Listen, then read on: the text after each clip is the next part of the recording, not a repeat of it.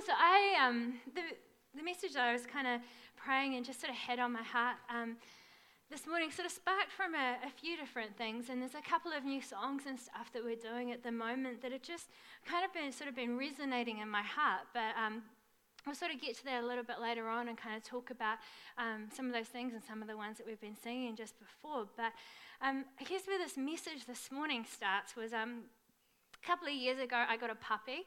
I'll show you a photo of him back when he was really cute.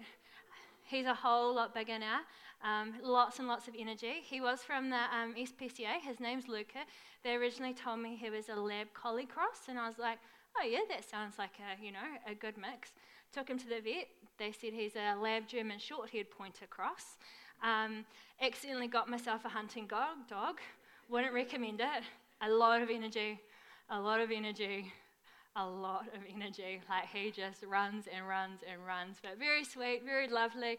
As I say, a whole lot bigger than that now, but I didn't have any cute photos of him from recently. But so yeah, this is Luca, as I say, lots of energy. And I had taken him to the dog park to given him a really good, run around and stuff. And he was into all the water, every pile of mud that you could possibly find, and he was just absolutely covered. And we also have a German Shepherd as well, like a long-haired, beautiful, but she loves water and she loves mud too.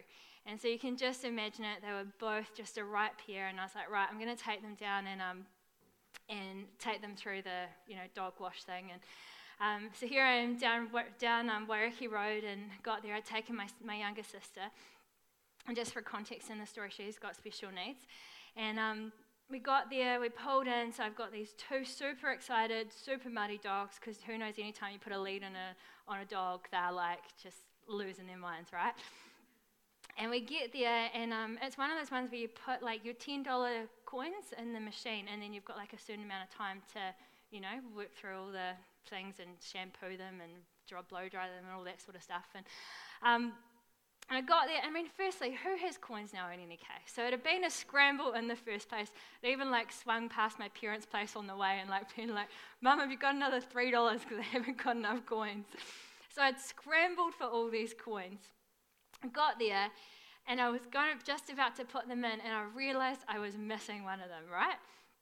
So I dropped it down between the center console and the seat, and it wedged right in there. So I've got one hand trying to find it, and the other one, and the dogs are going nuts, and I was like, oh my gosh, okay, I just need to get the dogs out of the car. So my special needs sister is standing there holding these two super excited dogs, and I'm literally the contortionist trying to get under the seat to find this flippin' dollar gold coin that I had dropped down, right? And it took me a good 5 minutes. I was like, this is ridiculous. But I'm like, I needed that coin. $9 wasn't going to get the dogs any cleaner. They were a mess. There was no going home without them having a wash. And as I'm it's really glamorous, as I'm under the car seat, knees on the pavement with the door open, the two dogs going crazy, and my sister being like, hey, and I'm like, and the story came back to me in the parable of Luke chapter 15. And see if you can recognize it. Some of you might have picked it a wee while ago. Luke 15, chapter 8. Or suppose a woman... oh, cool, I have got a timer. Good job. That's beneficial for all of us. Or suppose a woman who has 10 silver coins and loses one. Doesn't she light a lamp, sweep the house, and search carefully until she finds it? And when she finds it, she calls her friends and neighbors together and says, rejoice with me, I have found my lost coin. In the same way, I tell you, there is rejoicing in the presence of the angels of God over one sinner who repents. And as I had my arms wrangled around the bottom car seat of my car with my head under the steering wheel trying to get this coin, I went, oh God, this is a sermon illustration, isn't it? Here we go. But as I was reflecting on it, I was like, man, I was so desperate to find that coin. I was frustrating so I could see it. I just couldn't reach it. I was wedged in there and just reminded of something, the heart of God and the lengths that God will go to find us and to pursue us and to chase us down. And we know that story is in between the story of the lost sheep and also the prodigal son. And God is into finding lost things, right? And I think sometimes We can hear those stories so often that we become so familiar with them that they lose a little bit of their impact. And so my heart and my prayer this morning is that as we reflect on these, that our hearts will just again be filled with the wonder of a God who pursues lost things, of a God who is passionate about finding those things and bringing them home. And what amazes me within that story, within that parable, is the deep desire that God seeks us, that he searches for us, and that there is a deep desire within him to hold us closely again. But what continues to blow my mind is that it's not just anyone who is looking for us, who is seeking us, who is pursuing us, but it is the King of Kings. Jesus was sitting there and he was talking with some really normal people just like you and I. But he was also sitting there giving this illustration to teach the Pharisees about the heart of God. The teachers of the law, the ones who had all the knowledge, all the scripture, all the understandings, but to go at the heart of it is a God who is pursuing you, who is seeking you, who is drawing closer relationship to you. And as Jesus is sitting there, teaching people what the heart of God is like, what the Father is like, he wasn't just a man. He was the King of Kings. We've sung about him just now. The King of Kings who is going to go to the cross. We sang in the song just before, in the darkness we were waiting. All humanity was seeking and waiting for this redemption. Without hope, without light. Till from heaven you came running. There was mercy in your eyes. To fulfill the law and prophets, to a virgin came the word. From the throne of endless glory to a cradle in the dirt. He was with God in the beginning. He was God who came and dwelt amongst his creation, who humbled himself to be in the dirt of a manger, to reveal the kingdom coming and to reconcile the lost, to redeem the whole of creation. He didn't despise the cross. For even in his suffering, he saw what was on the other side, knowing that that was our salvation. Jesus, for our sake you died. And then on the morning that he arose, when there was an empty tomb, all of heaven held its breath till that stone was moved for good, for the Lamb had conquered death. And the dead rose from their tombs. Like, let's just stop for a moment and acknowledge, like, something shifted. Something had changed when dead people, even in that moment, start rising from their tombs. Because he is the first within the resurrection, right? Man, wouldn't you be, like, freaked out? If you're just standing there like, whoop, like, and the angels stood in awe, for the souls of all who'd come to the Father are restored. And then this part. And the church of Christ was born. Then the Spirit lit the flame. Now this gospel truth of old shall not kneel, shall not faint. By his blood and in his name, in his freedom, we are now free. For the love of Jesus Christ, who has resurrected me. Praise the Father, praise the Son, praise the Spirit, three in one. God of glory, majesty, praise forever to the King of Kings. See, he's not just Jesus, meek and mild, that we so often see him portrayed in paintings and memes or, whatever it is. He's the one to whom every king that has ever walked this earth will one day bow their knee to. See, some interesting facts about the kings who have walked this earth. King Henry VIII was once arrested and then imprisoned for assaulting a police constable with his walking stick. When the police constable was informed he had jailed the King of England, how would that feel, Kench family? Not ideal. He started freaking out that he was going to be executed. But instead, he was commended by Henry for his dedication to his duty. When the present king of Thailand, his first wife for divorce, man, this morning's going well, for divorce, she was unable to defend herself in court because of the law forbidding criticism of the king. And when King Richard I used chains made of silver to imprison the ruler of Cyprus because he had promised not to put him in irons. In 1904, a Swedish sailor shipwrecked on the island of Papua New Guinea, inhabited by a tribe known for its cannibalism. He was carried to their king, whose daughter, conveniently, fell in love with him. He married the king's daughter and after his death became the king of the island. When King Kamehameha of Hawaii died in 1819, his body was taken and buried in secret in accordance with Hawaiian tradition to preserve his mana. To this day, his body has not been found and people only speculate on his location.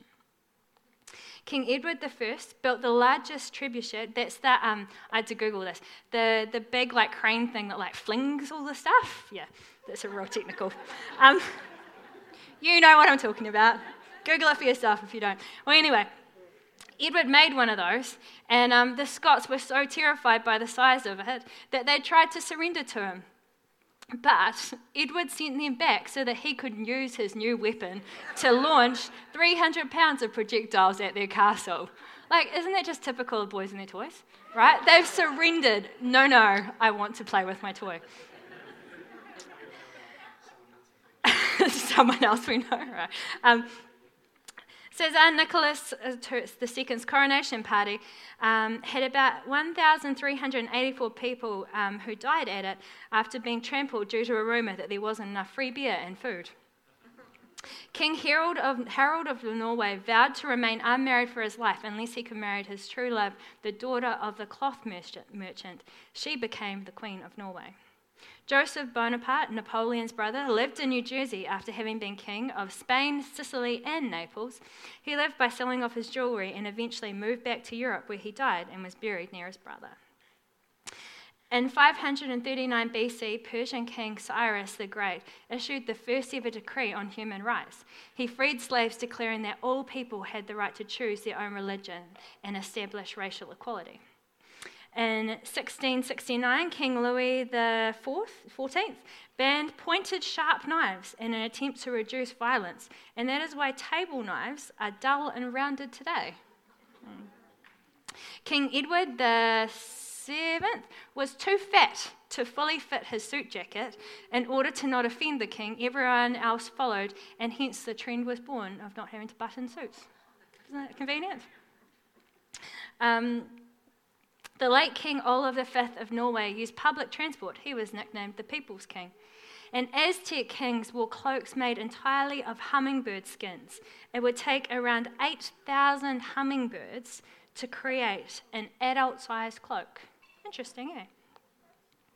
But the point being that all of these kings, all of these men, great leaders, some slightly more foolish than others, even with all of their great conquests, legacies, will all one day see Jesus face to face.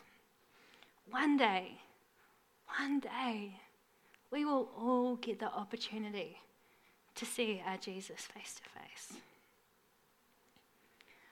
See, what is incredible is that he has extended out his hand to us. The King of Kings has given each of us the most incredible invitation to be a part of his kingdom and the promise that nothing can now separate us from that kingdom. Isn't that incredible?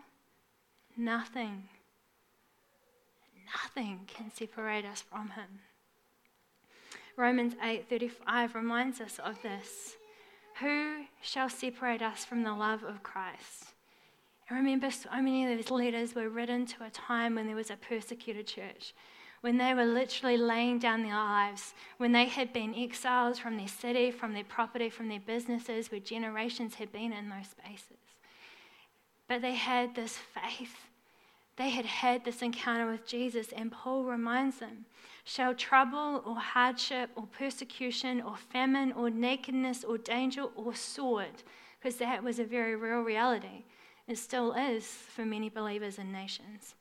As it is written, for your sake we face death all day long. We are considered as sheep to be slaughtered.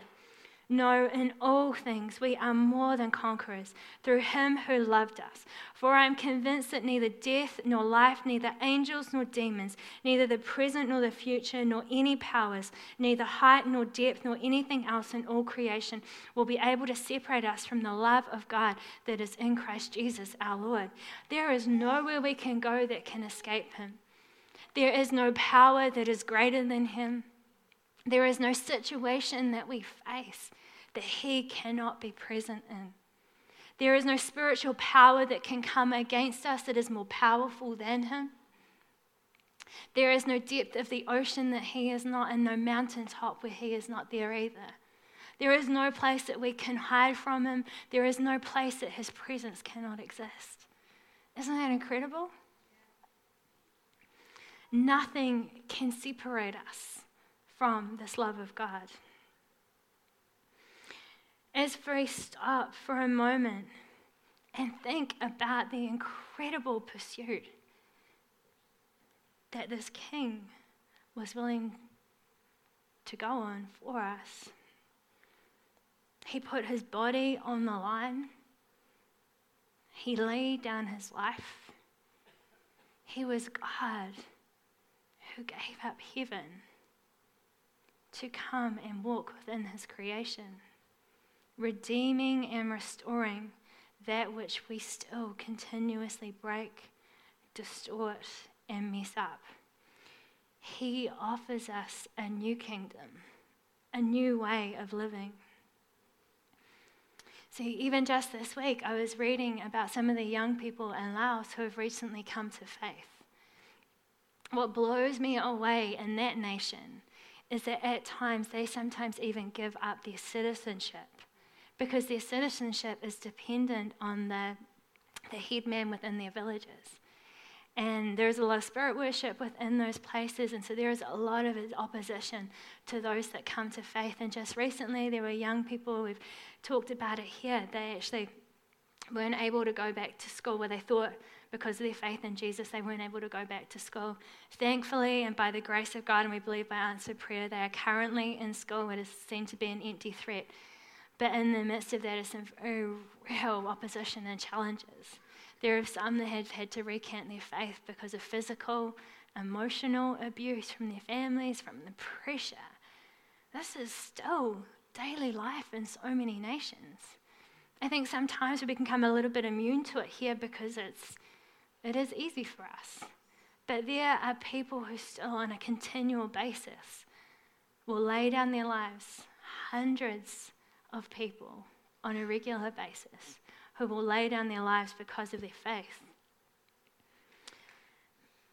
Phil and Janet have given up their lives here in New Zealand and moved to South Sudan, like of all places. Like every day they are putting their lives at stake because of this incredible love, this incredible encounter with Jesus. See, sometimes this encounter with God will make us do some crazy things, right? Graham and Lucy, who are going to be sharing tonight, and encourage you to come along to Levita, 6 p.m. tonight, and to hear some of the stories of what God is doing within the nations, but also just to be challenged by them. A little bit of their story is 40 years ago, they left New Zealand and planted a church in Kuching in Malaysia. They were able to go back and celebrate as hundreds of thousands of lives have been radically changed within that nation over the last 40 years.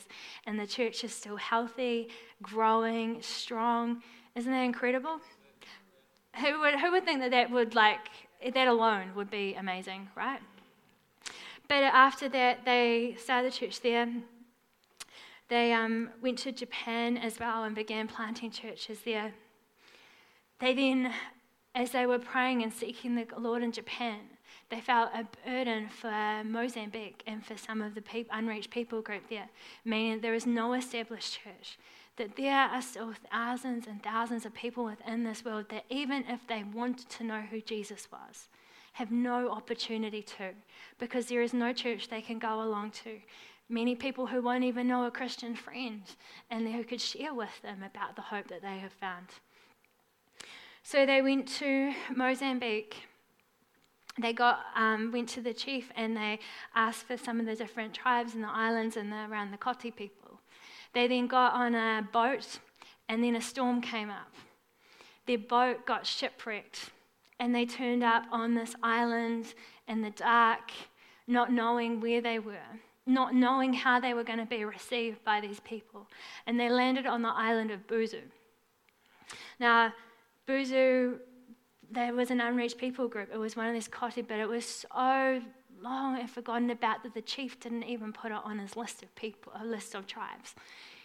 He was like, them? But God had a plan and God had a purpose, and it took a shipwreck to get them there.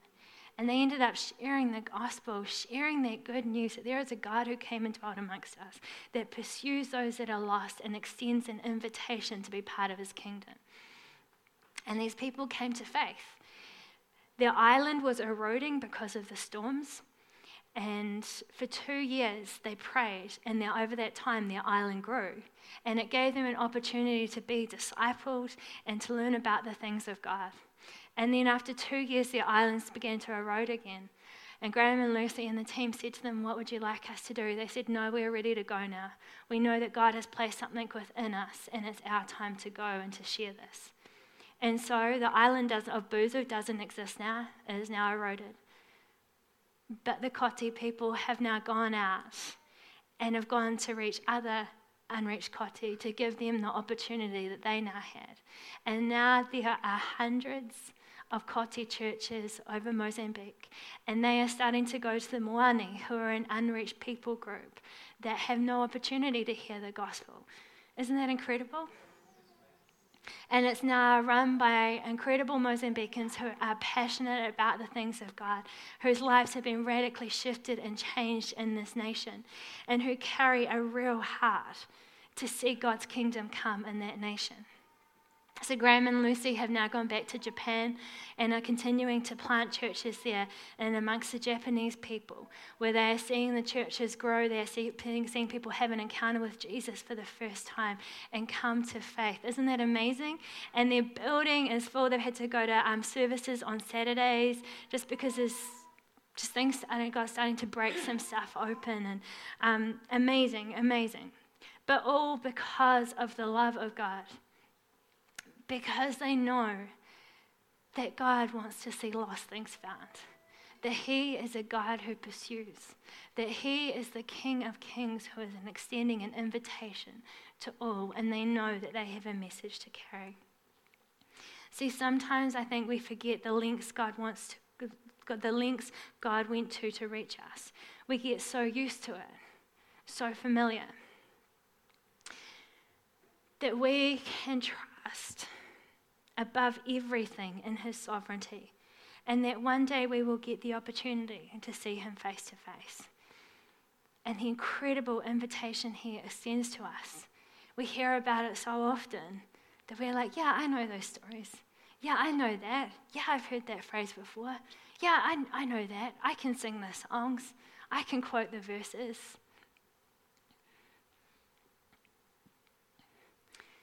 See, his kingdom is an everlasting kingdom. This gives us hope that this is not it. Church, we have not arrived. This here, our everyday lives, what we're going to go to on Monday, what's going to happen next week, this isn't it. This is temporary, right? And all of this gives us hope that a new kingdom has been ushered in. But it's not here in all its fullness. So we allow these promises to allow hope and faith to rise in our hearts in difficult times. We hold to the confidence that one day we will see our Jesus face to face. That shouldn't be something that we are fearful of, because every barrier has removed, and now the King of Kings extends his hand to every single one of us. Like the woman who lost the coin and went to great lengths to find it, he came looking for us long before we even realized we were lost. So as the team comes back, I love us to take a couple of moments in the midst of our busy weeks and all our thoughts and all the things that are going on and reflect on what this means for each of us. What does it change?